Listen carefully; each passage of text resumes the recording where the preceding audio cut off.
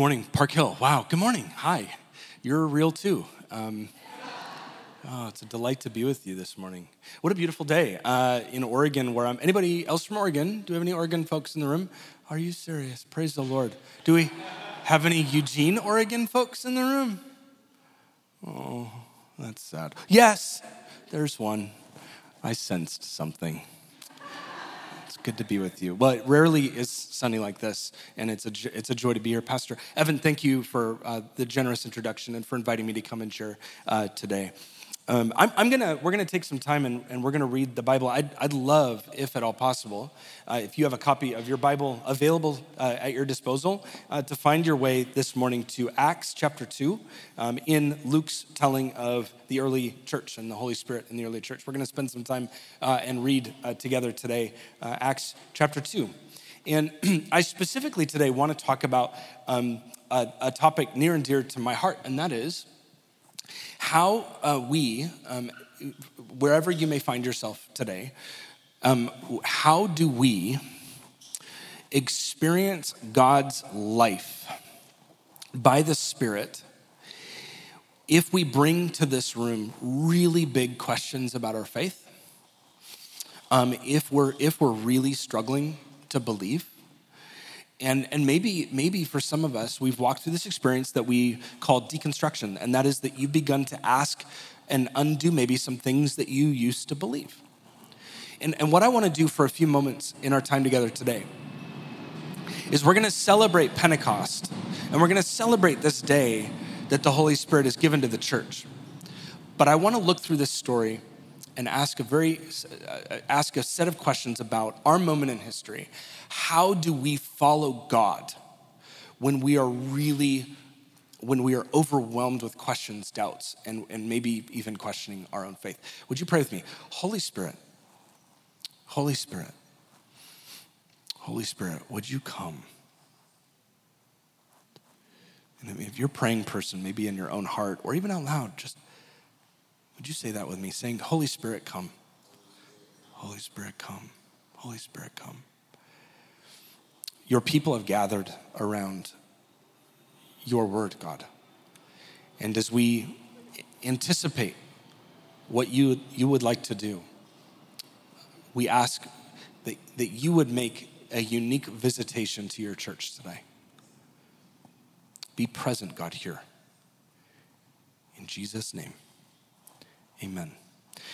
In the last gathering, it was really cool. I really felt like God did some really cool things in our last gathering. In fact, a young woman that I baptized 13 years ago came up to me and hugged me. And I looked at her, and she had grown up like crazy. She was like an adult. And I said, "You're still following Jesus?" And she said, "I am, but it's been a long journey." I felt like God did some really great things last gathering. But here's the problem with preaching for 2 services. Is it's really easy to just retweet what happened last service. And I want you to trust me that I want what the Spirit wants. I don't want to just retweet. Because we're not going to do the Spirit by the way of the flesh. Let's do the Spirit by the way of the Spirit. So let's see what God has to say to us today, okay? Okay. With your Bibles open to Acts chapter 2, I want to tell you a story, and then we're going to read the text tonight, this morning. For about 10 years, I was a college pastor at the campus of the University of Oregon. And then about 10 years after that, I was a church planter in Portland, Oregon, in the heart of the urban core of Portland. Planted a church called Theophilus, which is still there to this day and doing remarkable work. This was all before I transitioned to the life of the academy, where I'm a professor. I teach Bible and theology at Bushnell University in Eugene, Oregon. And for that 10-year period when I was a church planter, I got this email about 5 years into the church plant. I got an email by a guy named Phil. I want to tell you about Phil. So I get this email from Phil, and Phil wants to meet for coffee. The subject line said something like this: would love to plug into the church. I don't know how he had found our church. I was a pastor. I didn't know how he found us. The demigods of Google somehow told him that he should come to our church. So he emailed and said, I'd love to connect and find a way to plug into the church. So I'd love to meet. So we're meeting in my office. We both got a cup of coffee. And he tells me a story. Phil, and I'm changing some of the details for the sake of anonymity, but Phil was raised in kind of conservative middle America. He was raised in an awesome kind of Christian home, loved Jesus, loved the Bible, loved the church, kind of Kansas evangelical home. And he had graduated from high school and gotten a tech job in Portland. So he had flown to Portland, and he's now living in Portland. And he is just on, this is something we used to say in the 90s, but he was just on fire for Jesus. He was just on fire, and he wanted to be on mission in Portland. He wanted people to know God. He wanted to reach his neighborhood for Jesus. He was just like an evangelist in Babylon. So excited. And so he met with me and he goes, I want to be part of the church. I want to be part of the small group. I want to be on the sound team, all this stuff. I was jazzed. We needed volunteers. God's wills were aligning at the same moment. He wanted to come. We needed him. I was super happy. And we were kind of strategizing, well, here's what you can do. You got to get a roommate. We'll get you a part of a small group and all this good stuff. We're finding ways to plug him in. And we sort of said, I'll see you on Sunday, start coming to church. And we said goodbye. And he started coming to church for maybe a couple weeks. And then I just began to notice that Phil disappeared. And it was almost, and I wish this wasn't true, but as a pastor, when you pastor, a larger congregation, it's impossible to remember everybody. And I kind of forgot about Phil. And so about a year later, I get an email.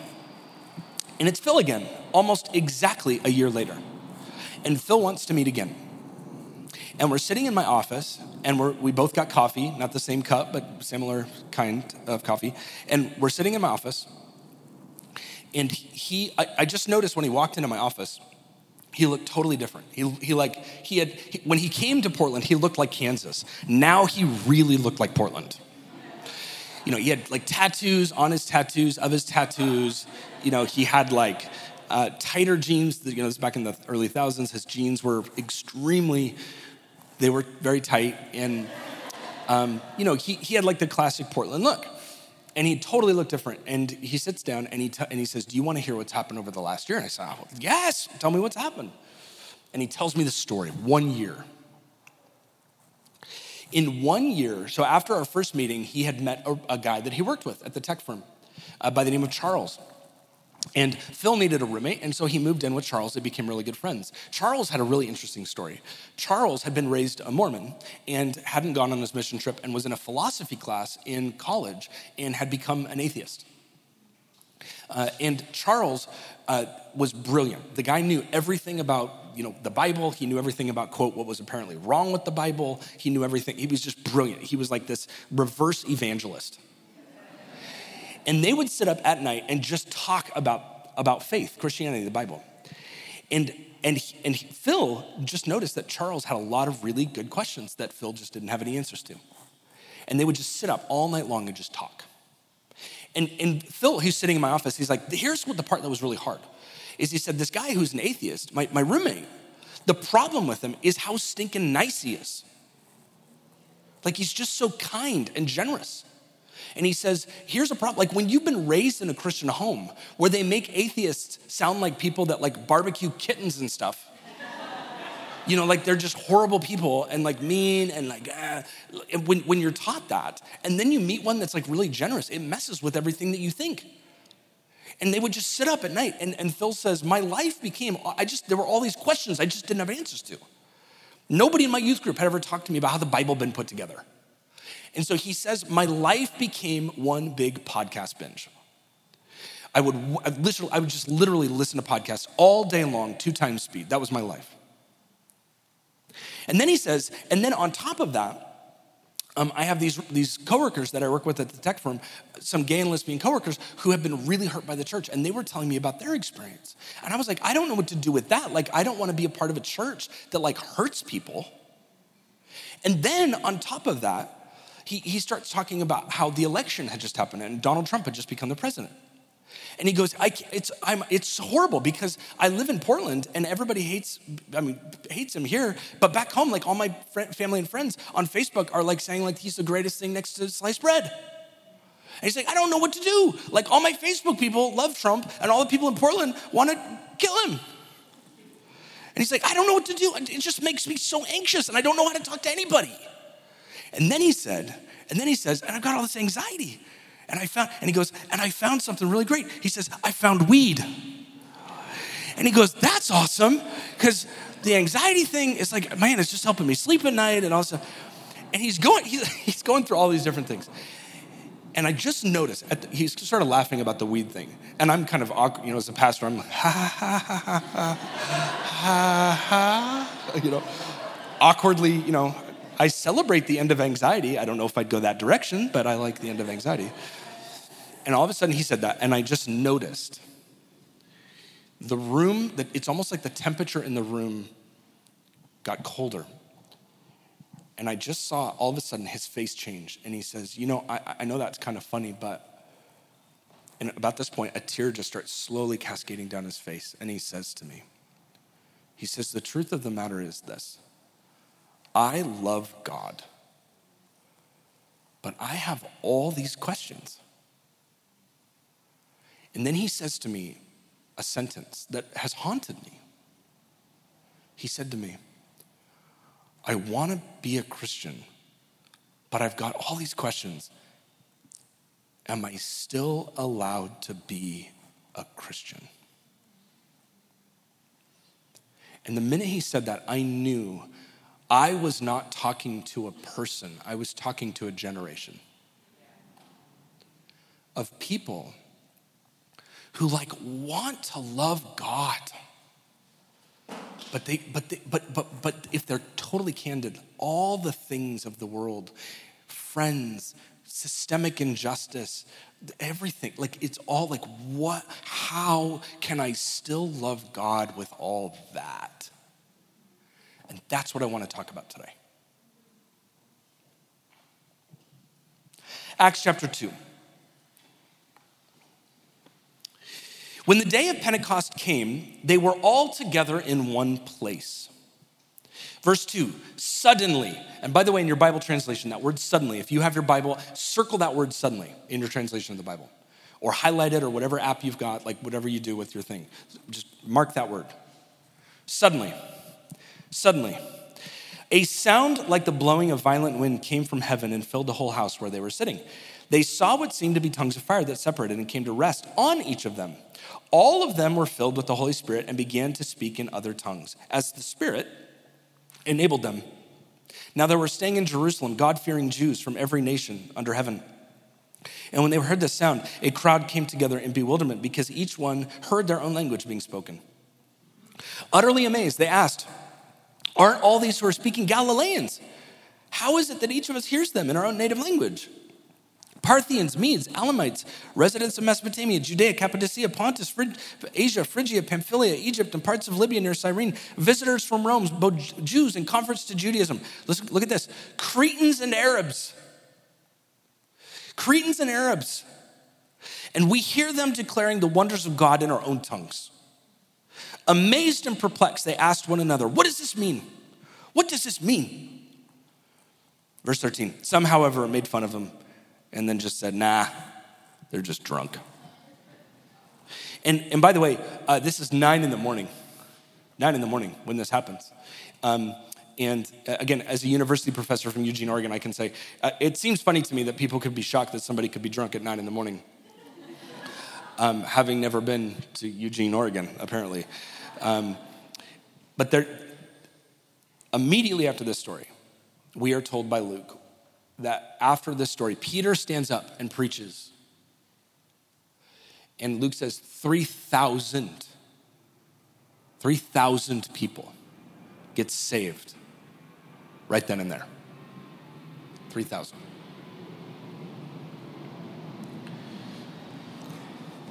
This is this event in the Bible that Luke tells us we call it Pentecost.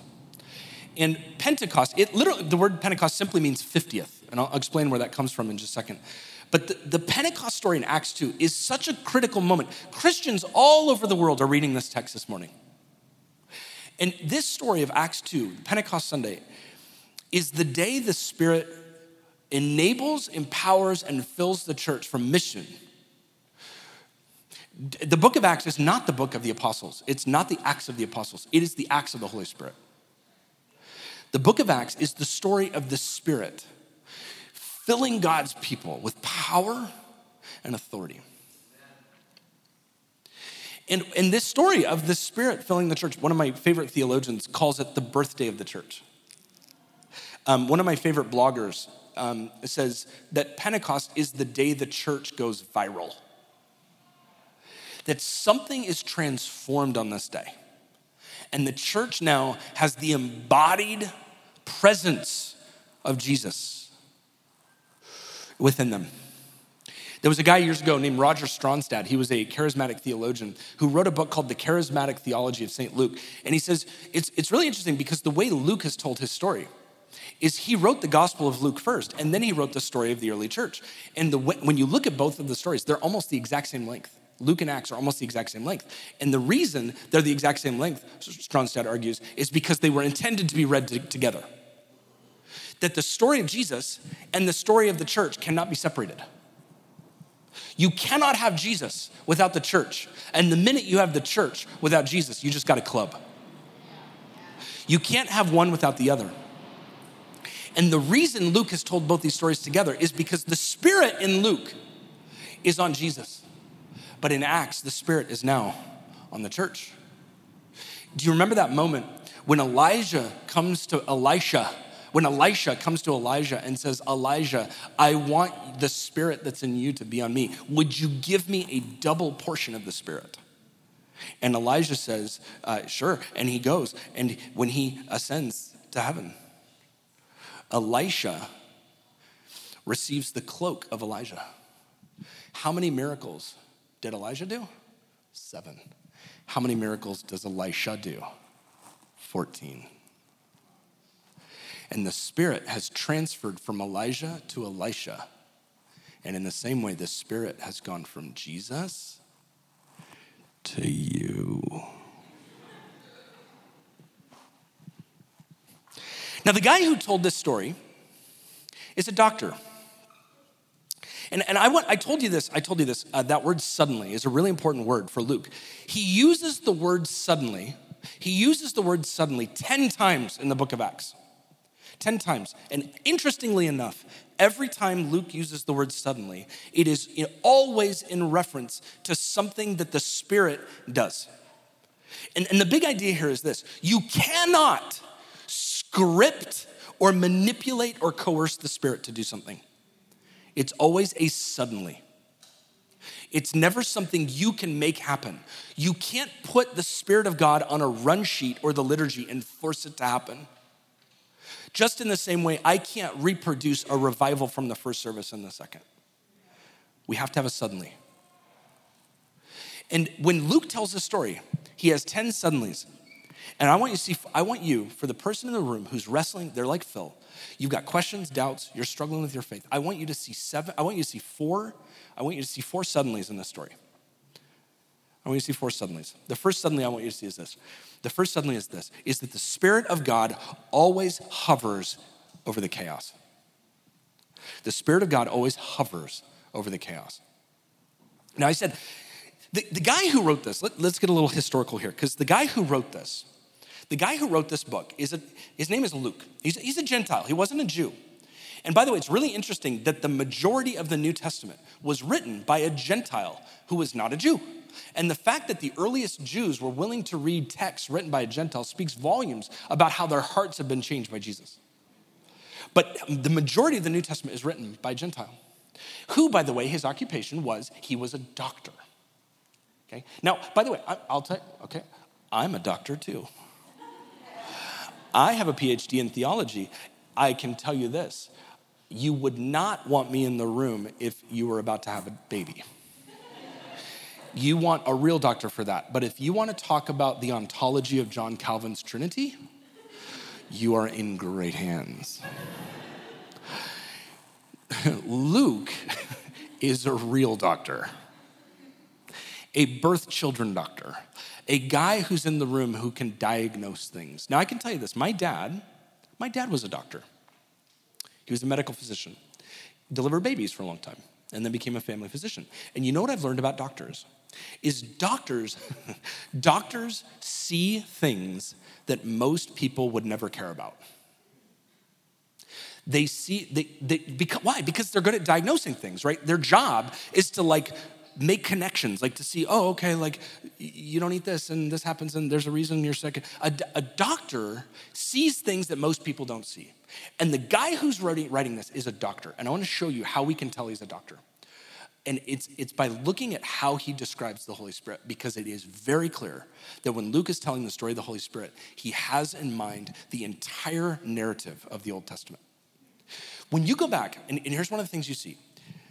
In the Bible, the Holy Spirit is always, this is fascinating, the location of the Holy Spirit, the Spirit of God is always hovering.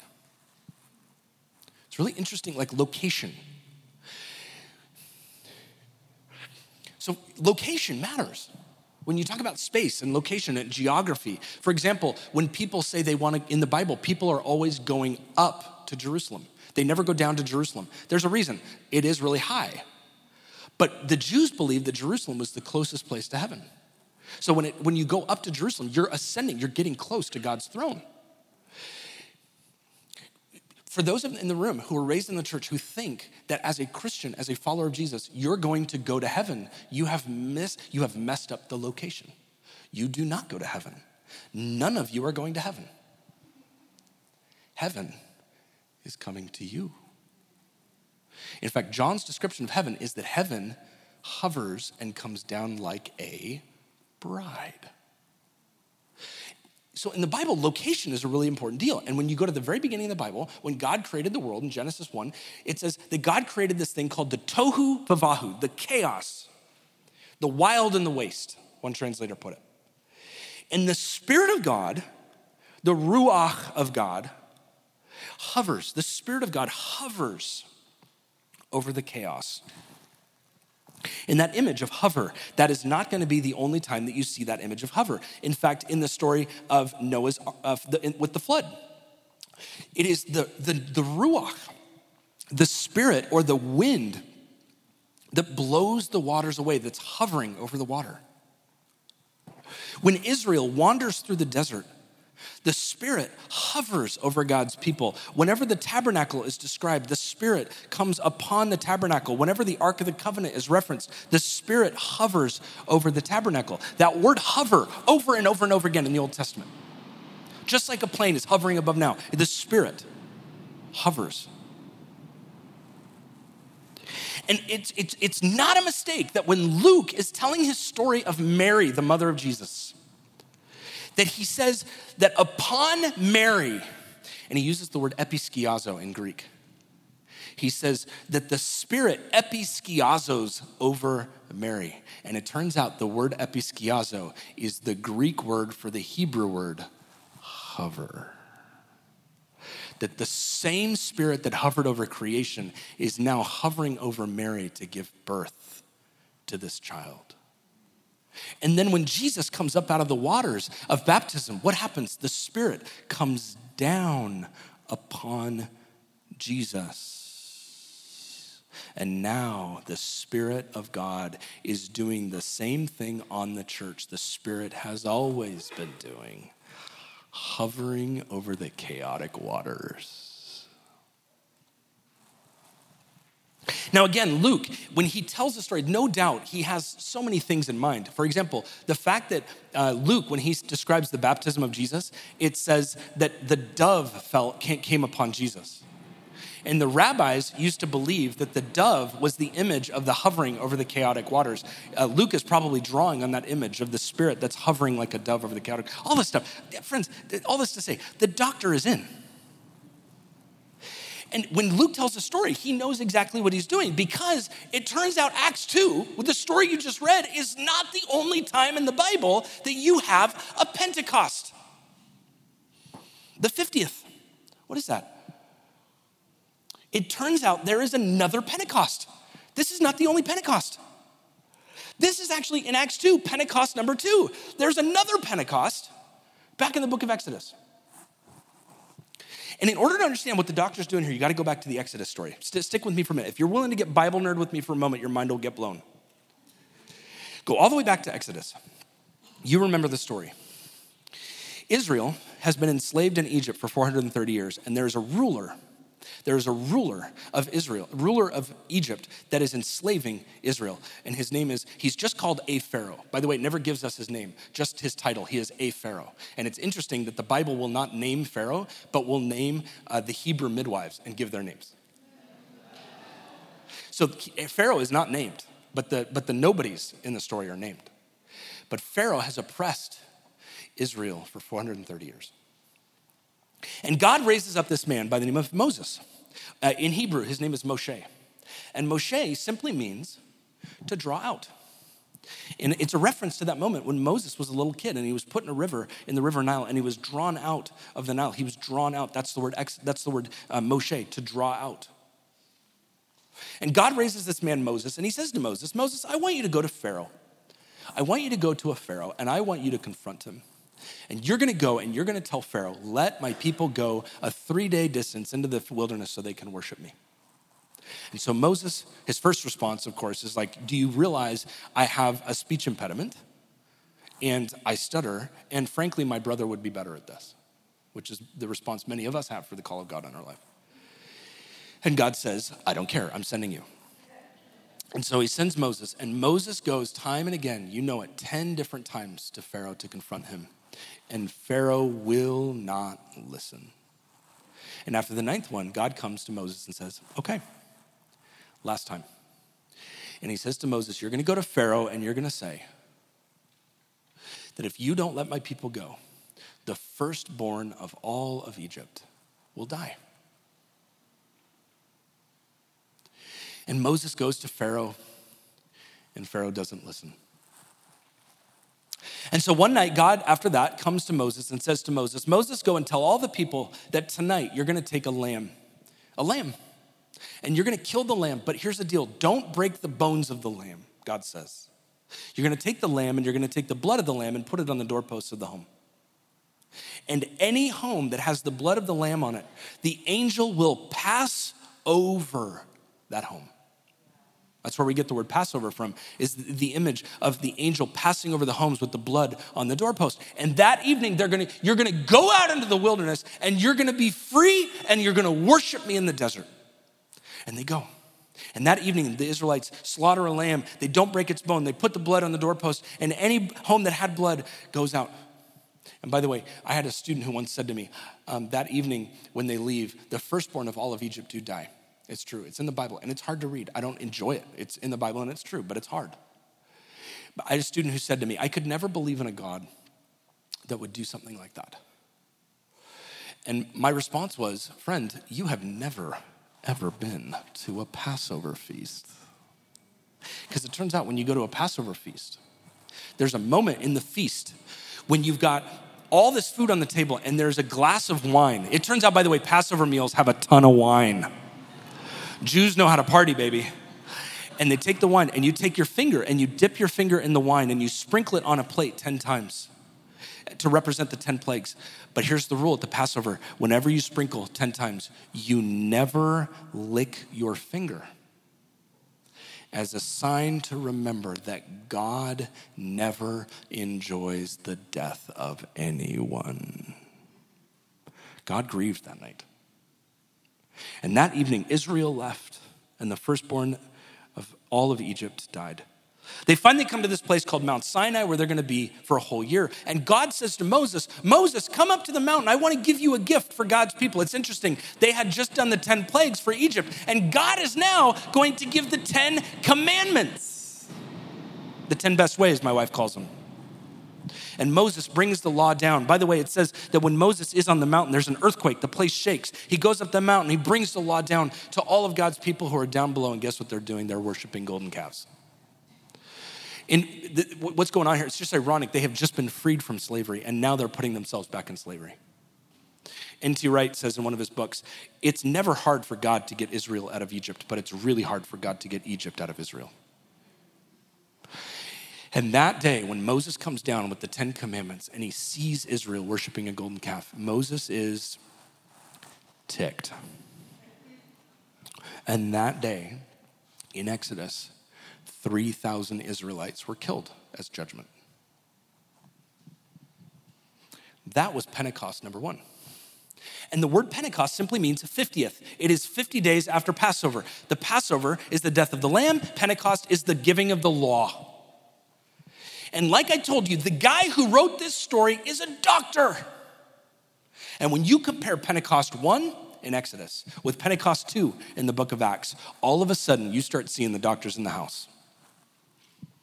Because in Pentecost 1, back in Exodus, Pentecost came after Israel had been freed from Egypt. Pentecost 2, the giving of the Spirit, comes after Jesus has destroyed the works of Satan, the new Pharaoh.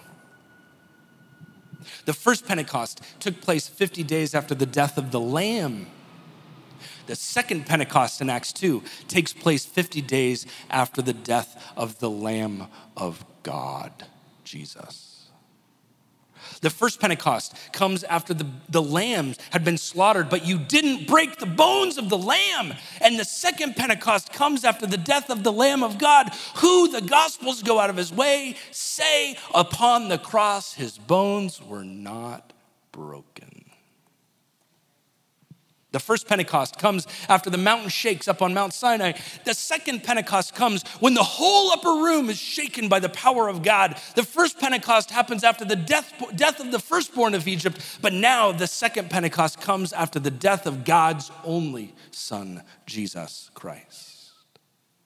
The first comes after the giving of the law. The second comes after the giving of the Spirit. In the first, all of God's people are acting like pagans. But in the second, the pagans are starting to act like God's people. In the first, the people of God used fire to make their own God. In the second, God is using fire to make his own people. And in the first, 3,000 people are killed. But in the second, 3,000 are saved.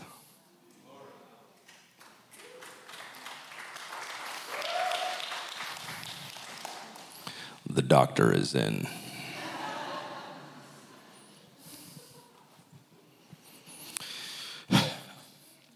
I have walked with hundreds of fills in my life.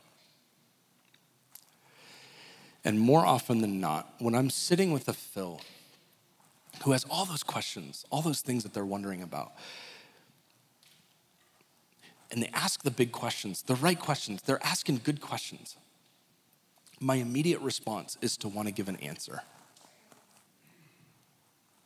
But when I read this story, I'm reminded that the person who is wrestling with doubt and maybe even going through experiences like deconstruction, that when they're asking those questions, more often than not, it is not actually an answer that they're looking for. And when you go to the book of Job, the story of Job loses everything in Job chapter 1 and 2. And for the next couple chapters, for the next 35 chapters, Job is prepping a speech for God. God, why did you let this happen? Why have you allowed this to happen to me? God, why did you allow my family to die? All this stuff. He has this speech for God. And finally, in Job 37 and 38, God comes to Job and Job has got his speech ready to go. And when you read Job 37, 38, it's hilarious. Job doesn't get one word in. There is not one line out of Job's mouth. In fact, Job doesn't have any questions for God. All the questions are from God to Job. Oh, were you there when I laid the foundations of the earth? Oh, interesting. Were you there when I created the Leviathan? Yeah, no. Were you there when I set the sunset in the sky? And you learn something from the book of Job. Job is not an explanation of suffering. There's no explanation of suffering in Job. The point of Job is not that God gives answers to sufferers. The point of the book of Job is that God gives himself to sufferers. I wonder if you're looking for an answer. And I wonder if that's not what you really need. Because on Pentecost is not the celebration of God giving the church an answer. It is the celebration of God giving the church himself. And you have the power of God inside of you. as the Pharisees would teach us, it is possible to have all the answers and not have God.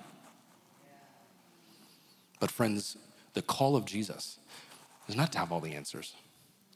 It's to have God. And you have him.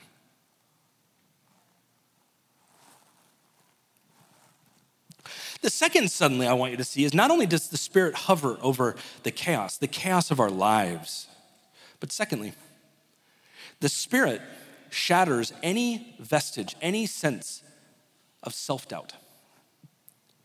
And that is, what I mean by that are those moments in our life when we question whether God is actually doing anything inside of us. Which for somebody walking through doubt and deconstruction, this is a real reality. Has God abandoned me? Is God still with me? Is God here? Is he there? Has he left me? And I want you to imagine, right, in this story, the Holy Spirit comes on the church, and look at what Peter does. Peter stands up and preaches, and 3,000 people get saved. Peter, the fisherman. He didn't go to Bible college. He doesn't have Logos Bible software. He doesn't know the original languages. Peter, who, by the way, just a few days earlier had done what? Just a few days earlier had completely denied Jesus. Talk about total failure. And it is interesting, denial of Jesus. Peter and Judas, you remember Judas? Judas Iscariot? Judas and Peter, they have one thing in common. You know what the difference between the two of them is? They both have one thing in common. They both denied Jesus. There's only one difference. One was cool with being forgiven. But Peter denied Jesus.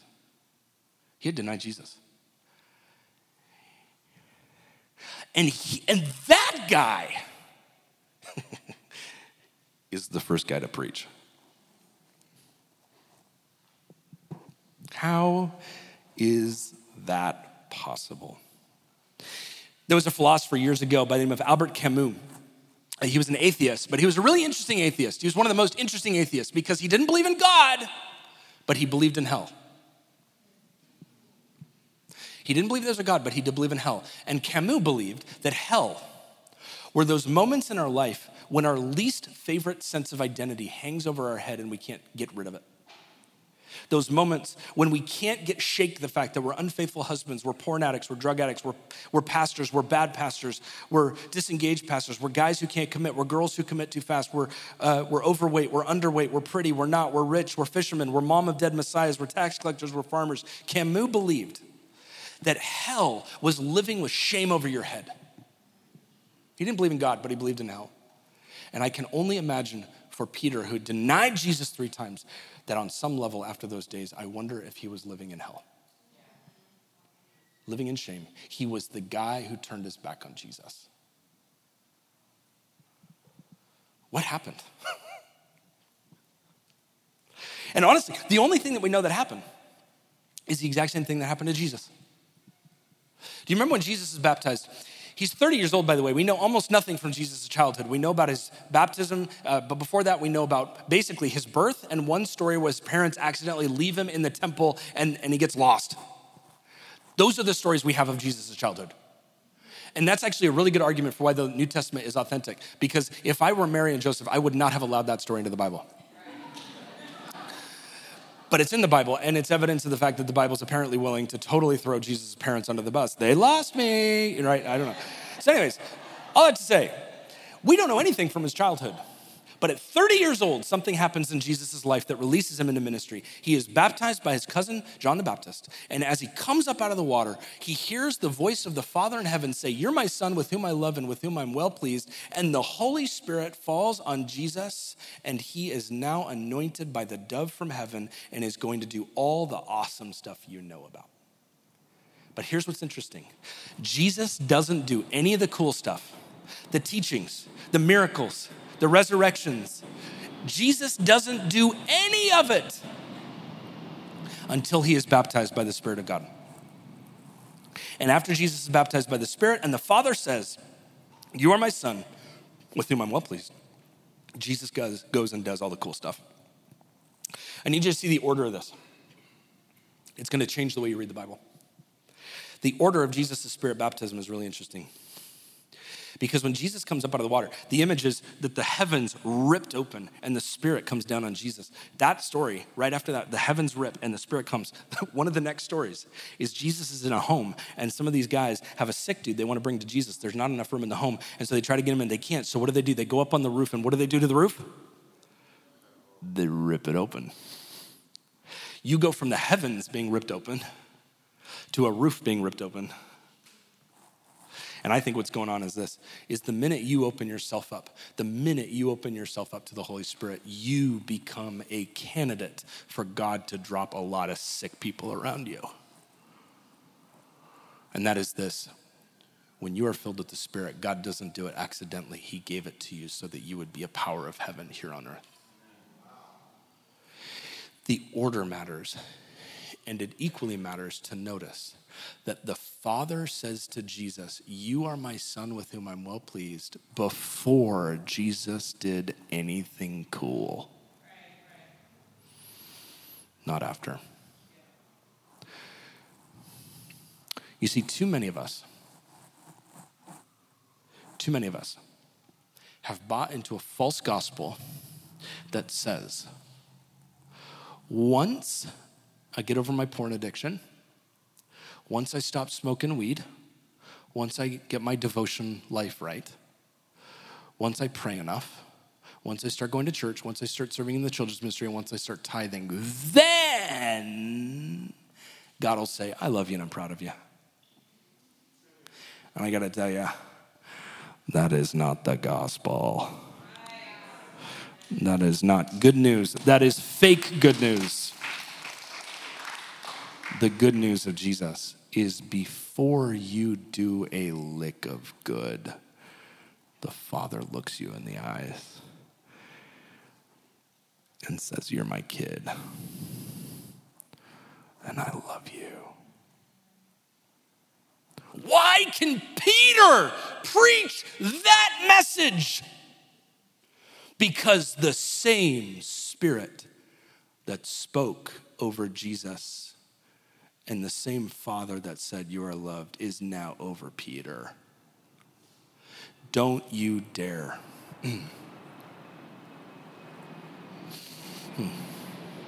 Go faster. Some of you live in such deep self-doubt that because of what you did on Friday night or what you did last week or what you did when you were 16, live in this existential place of hell that says you will never leave your brokenness. And I declare the word of Jesus over you that if the Spirit of the Lord has come, you are free. Friends, the fact that Peter preaches, if a sinner can't preach the gospel, who is left? Who is left? God loves working with broken people. And if you live in this hell of brokenness where you think God can't use you, tell that to Peter. Thirdly, the Spirit not only shatters Peter's self-hatred, self-doubt, but thirdly, the Spirit actually begins the process of healing the community. Healing the community. And you'll notice when I read Acts 2, I intentionally read really quietly the phrase that in the presence of the Holy Spirit coming on the church, all these nations are listed, which by the way, all the nations listed were all nations that had been conquered by Rome. And the image here is that Luke is saying, you may be conquered by Rome, but you are freed by Jesus. And he intentionally lists Cretans and Arabs. And did you notice he put them right next to each other? Cretans and Arabs right next to each other.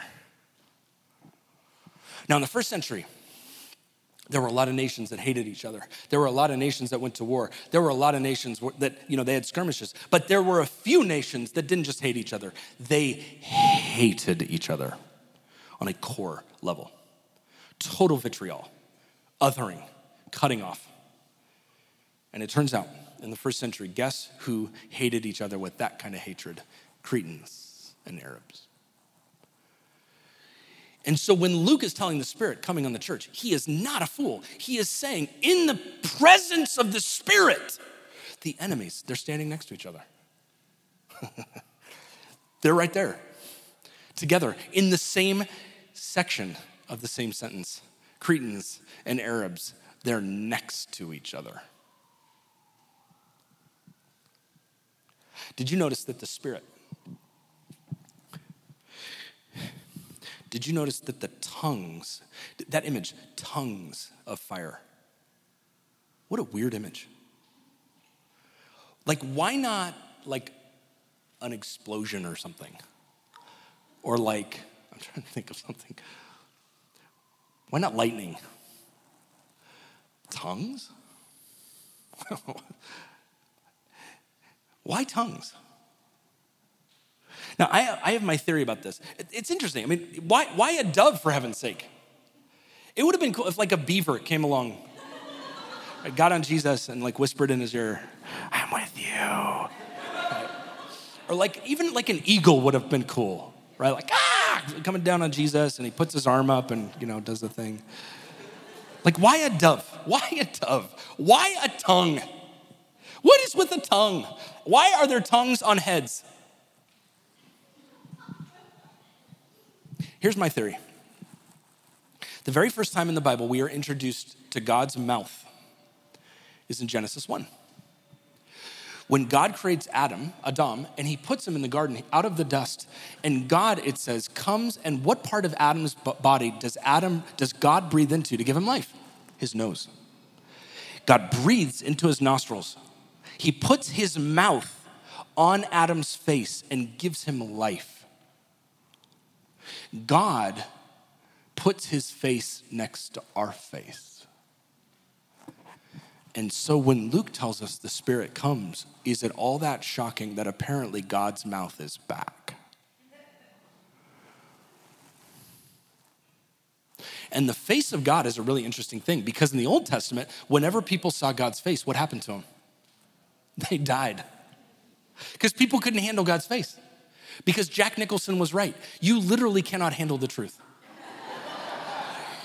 When people see God's face in the Old Testament, they die.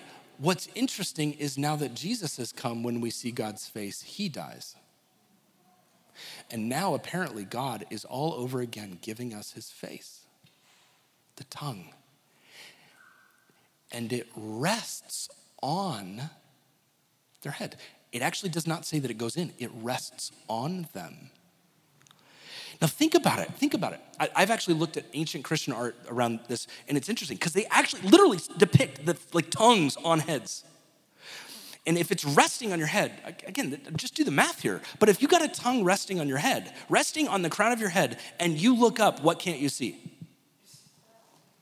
I'll turn sideways so you can see it.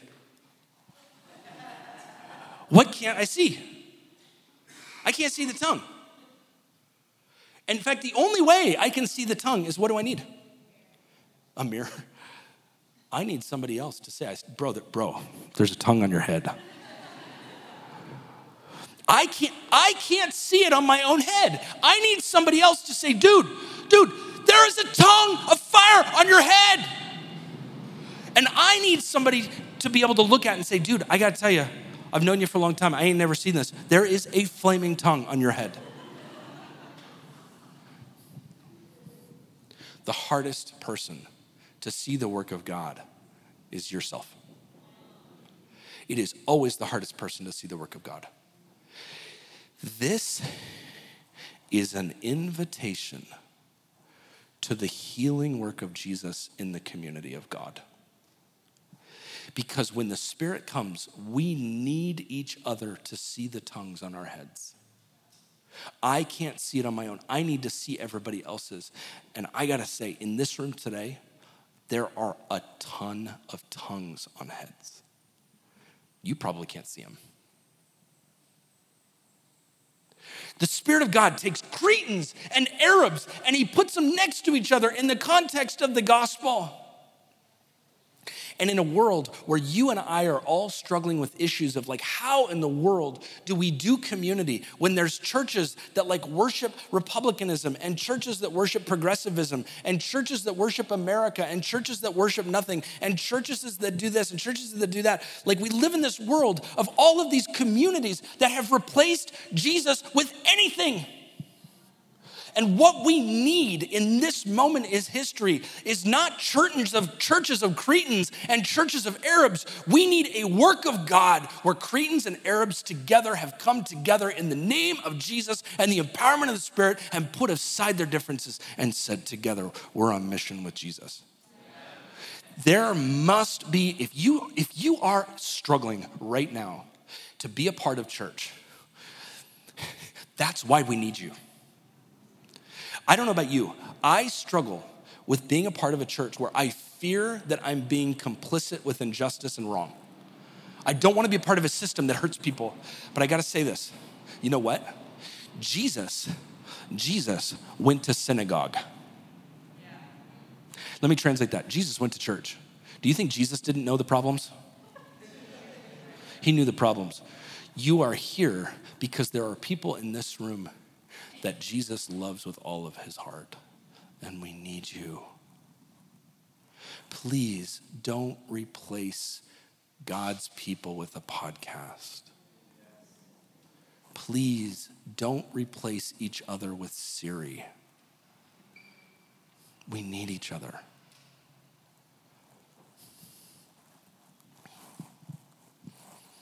If you're struggling with doubt, you're struggling with deconstruction, I can say one thing. Do everything in your power to drag yourself here. And the last thing we see is that we see that not only does the Spirit create community and healing in community, but fourthly, the Spirit redeems power.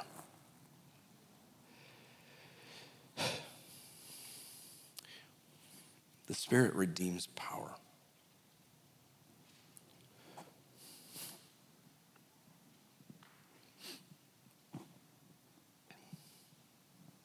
When the disciples in this upper room are filled with the Spirit, some of them begin to speak with other tongues. And actually, this is a unique kind of tongue. They're not speaking like a prayer language kind of tongue. They're speaking what we call xenolalia, which is they are preaching the gospel in foreign languages, all these languages that they didn't speak. And so all these people down below, they like hear the gospel in their own tongue. They hear it in their own language. And they're like, wait a second, where did you guys learn our language? But because of the Spirit, they can now speak the languages of all the people down below. And the big idea here is now the gospel at Pentecost has been released into every tribe and tongue. You know what this is? It is the reversal of that other story that you know in the Bible, where God comes to scatter languages. This is the reversal of Babel. Now God is not scattering tongues. God is now giving the tongues to his people so that the church of God can now speak all the languages. There is actually, catch this, there is a Pentecostal Christian community on the East Coast where deaf people speak tongues in sign language. Every tongue. And the idea here, folks, whether you believe in tongues or not, I know I just stepped on some stuff there. The point here is that the Spirit is now enabling us to speak in every tribe and tongue. And the disciples who are in this room are speaking the gospel for people down below. And here's what's shocking.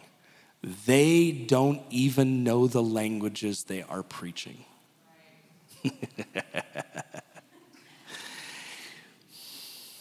Let me translate for you what that means. It means they have been given power by God to preach. But the gospel is now in the hearts and minds of people that they don't have authority over. And it is going to go through the whole world and transform the universe. It is said by Stuart Murray that in the year 100, there were 20,000 Christians, and in the year 300, there were 20 million Christians. Not bad church growth.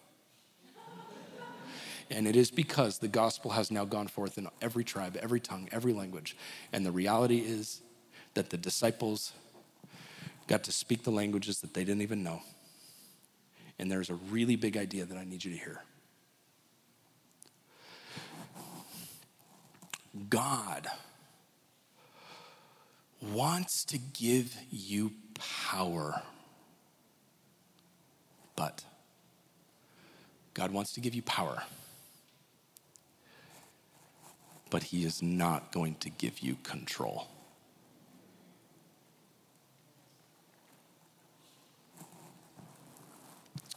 I saw this happen once. This was about 15 years ago. I was finishing preaching at our church in Portland, and this guy comes up to me, introduced himself. I had never met him before, his first time at church, and he comes up to me, and he introduced himself. I just finished preaching, so I'm all, I got preacher's breath. I'm not feeling very good, and he comes out, he wants to chat, and he introduced himself. His name is Fidel. He's from Cuba, ironically. And I ask him his story. I say, tell me your story, what's going on? And he goes, well, I'm not a Christian, but my Christian friends brought me to church today. And I turn around and, albeit true, there's a group of his Christian friends that dragged him to church that day. And they're all just standing there waiting, please do something to get our friend saved. They're like, please let this be good. Please let this be good. So Fidel comes forward and I say, Fidel, what's your story? And he goes, well, here's the deal. I'm not a Christian. But I bet you're a praying man, and I want to ask you to pray for me. And I said, what am I praying for? And he goes, well, I was at a party 2 weeks ago, and somebody threw a chemical on my face, and I have lost vision in my right eye. And he goes, I'm not a Christian, but I know you're a praying man, and I want to ask if you'd pray for me. And I said, I'd be happy to pray for you. So I'm about to lay my hands on Fidel and pray for him, and one of our elders by the name of Rick comes up to him, and he's going to come pray with us. And we put our hands on Fidel to begin to pray. Now, when I pray for people to be healed, which I've prayed for a lot of people to be healed, when I pray for people to be healed, I'm super introverted and calm and hyper theologically accurate, right? So when I pray for people to be healed, I'm like, God, would you heal? And if you don't, you're still sovereign, and we love you still. When you don't heal, God. And the person's like, are you praying in faith or giving footnotes? Anyways, but I'm super sensitive about that stuff. So I pray this prayer, this sweet introvert, seminary prayer. And my friend Rick, who's an elder on church, he is a full-on Pentecostal. And Rick, I finished my cute little prayer, and Rick just takes his hand and he puts it right on Fidel's face. Right on his eye. And he just goes for it. In the name of Jesus. I mean, he just full on Pentecostal, all in charismatic prayer. In the name of Jesus, would you heal him? I can tell as Rick is praying that Fidel starts to cry. And I pause the conversation, I pause the prayer, and I say, Fidel, are you okay? And he goes, I feel like I want to know God. And I said, yeah, you do. And so I prayed with him. He gave life to Jesus right there on the spot. And he finishes the prayer, and then Rick gets back into the prayer, and he goes, in Jesus' name, and he just prays, and he finishes the prayer. I was standing right there, okay, so I'm not making this up. He finishes the prayer, he takes his sweaty hand off his face. And Fidel is standing right there, and Fidel's eyes are closed, and he opens his eyes, and this is literally what he does. He opens his eyes, and he goes,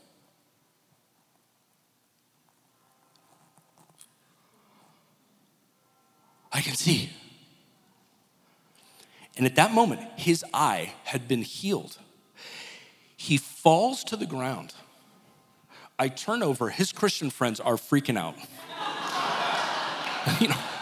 What just happened? They run over and see it's a work of God. And they're like, finally it worked. We finally bringing the guy to church, worked. And Fidel, we pick him up. And in the span of 5 minutes, this guy went from the kingdom of hell and darkness to the kingdom of Jesus. And his sight was restored. And I tell you that story. I want to be cautious. I tell you that story. There have been times that I prayed for people and that has not happened. But I got to tell you, when it does happen, you preach on it.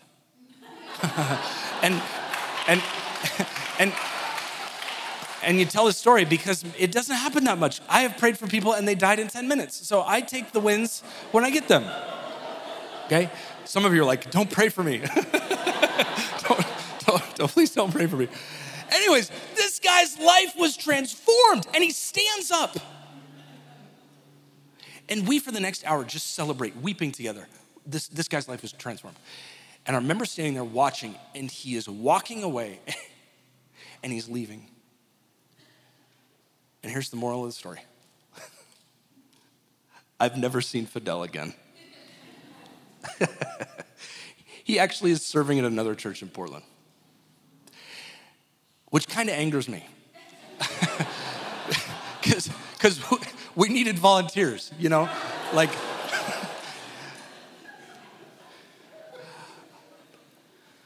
you know what I learned from that story? God gives us power, but not control. And here's what I want you to hear. I say, maybe this is actually a moment that the Holy Spirit wants to speak to a few of you. Some of you who are walking through doubt, you've deconstructed some things, have walked through that because there has been a Christian in your life who has used power for the purpose of control. And it has really hurt. And you're sitting here and you're wondering, where is God for me? And I want you to hear me say that whenever somebody used the power of God to control you, that was not God. And God weeps with you. But that was not God. And God, the only control that we are given in the Holy Spirit is the fruit of the Spirit, self-control. It's the only control. And if you have been wounded by the church, I want you to remember that so is Jesus. But he's still in the room. And we need people who are not willing to let the grave be the end of their story. The same resurrection Jesus that was in him is on you. I want to close with this. Can I show you? There's a picture. Look at this. Oh my gosh. Do you see that hot guy over here? I do too. Do you see the sweetheart next to him? That's my wife, Quinn. You see this guy over to the right? That's Elliot. That's my 10-year-old son. The woman standing next to my wife is Faith. Do you see the guy with the wee shirt? That's Phil. I took this picture about 6 months ago. I walked with Phil for 7 years through doubt and deconstruction of ripping his faith apart, and he has remained faithful to Jesus. He just graduated from Portland State University and wants to be a psychologist for Jesus. I don't tell you this story to put a bow tie on this story. I tell you this to say, doubt and deconstruction are not the end.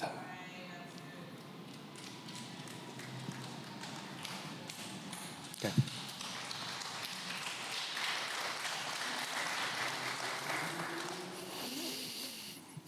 I want to close with this. I've gone too long. Can you put the tomato up? People are excited for God's word today. All right, I live in Oregon. And when you live in Oregon, you have to find some reason to live in Oregon. because it rains like 900 days out of the year where I live. And this is it. This is why we live there. We grow these tomatoes. We have an urban farm. Look at those tomatoes. Have you ever had an Oregon tomato, a summer Oregon tomato? Good Lord. You can't eat these and be an atheist. They are so good and godly. In the summer times, we grow these tomatoes and we have people over for dinner. And it will be very common that we'll have somebody for dinner who I will take these tomatoes, I'll slice them and put a little salt on them and I'll serve them. And they'll say to me, I don't like tomatoes. And I'll say, I don't care. And I will serve them a tomato. And at that moment, I'm reminded of a really big struggle that I face right now, and I know you do too. And that is that it feels right now like everybody is walking away. I have so many friends that have walked away from religion. It feels alone to follow Jesus right now. And a lot of people are walking away. And it's easy to feel like you're being abandoned. But I am reminded, whenever I have those emotions, I'm reminded of my tomatoes. And here's what the tomatoes remind me of. When I'm in my house in summer and I've got somebody who hates tomatoes and they say, I hate tomatoes, and I serve them tomatoes and they eat my tomatoes, they will say, those are tomatoes? And I will say, those are tomatoes. And then I remember, friends, people don't hate tomatoes. They hate fake tomatoes. And they've spent their life thinking they're the same thing. I see a lot of people walking away from religion right now. And I'm not convinced it's because people don't want God. I think people are walking away because sometimes they've found that religion cannot fill the heart and they need God. In our moment in history, things are being shaken and God is revealing himself. You want God? You want God? Let's pray. Would you stand with me, please? I'm going to ask, this is a risk, but if you'll stand with me, I'm going to ask you to do something with me. If you today are desperate before God for some kind of healing of your heart, your body, your soul, or your mind, if you need a healing from God, could I ask you to be so bold as to raise your hand? Okay, keep your hand up for a second. If you're standing next to this person, would you put your hand on their shoulder? Reach around, put your hand on their shoulder. If they're uncomfortable with it and say, don't touch me, that's fine, don't touch them. Okay, make sure somebody's got a hand on everybody's shoulder. You can put your hands down. Let's pray. Holy Spirit, Holy Spirit, Holy Spirit.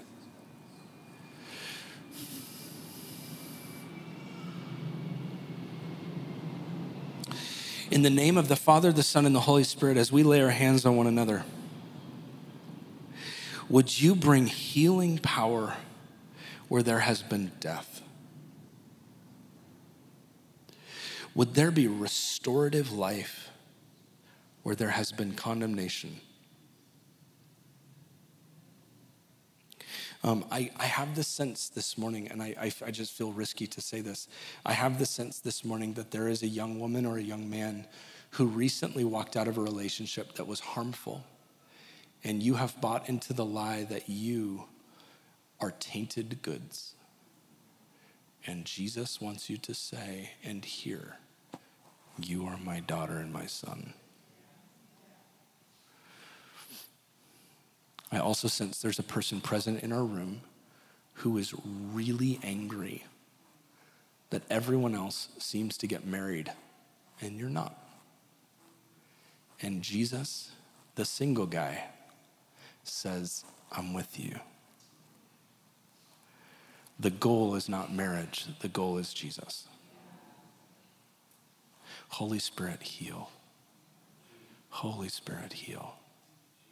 Holy Spirit, heal.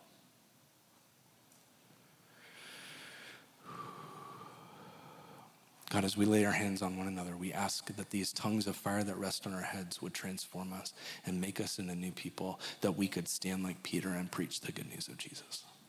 We love you, God. In the power of Jesus, we pray. Amen.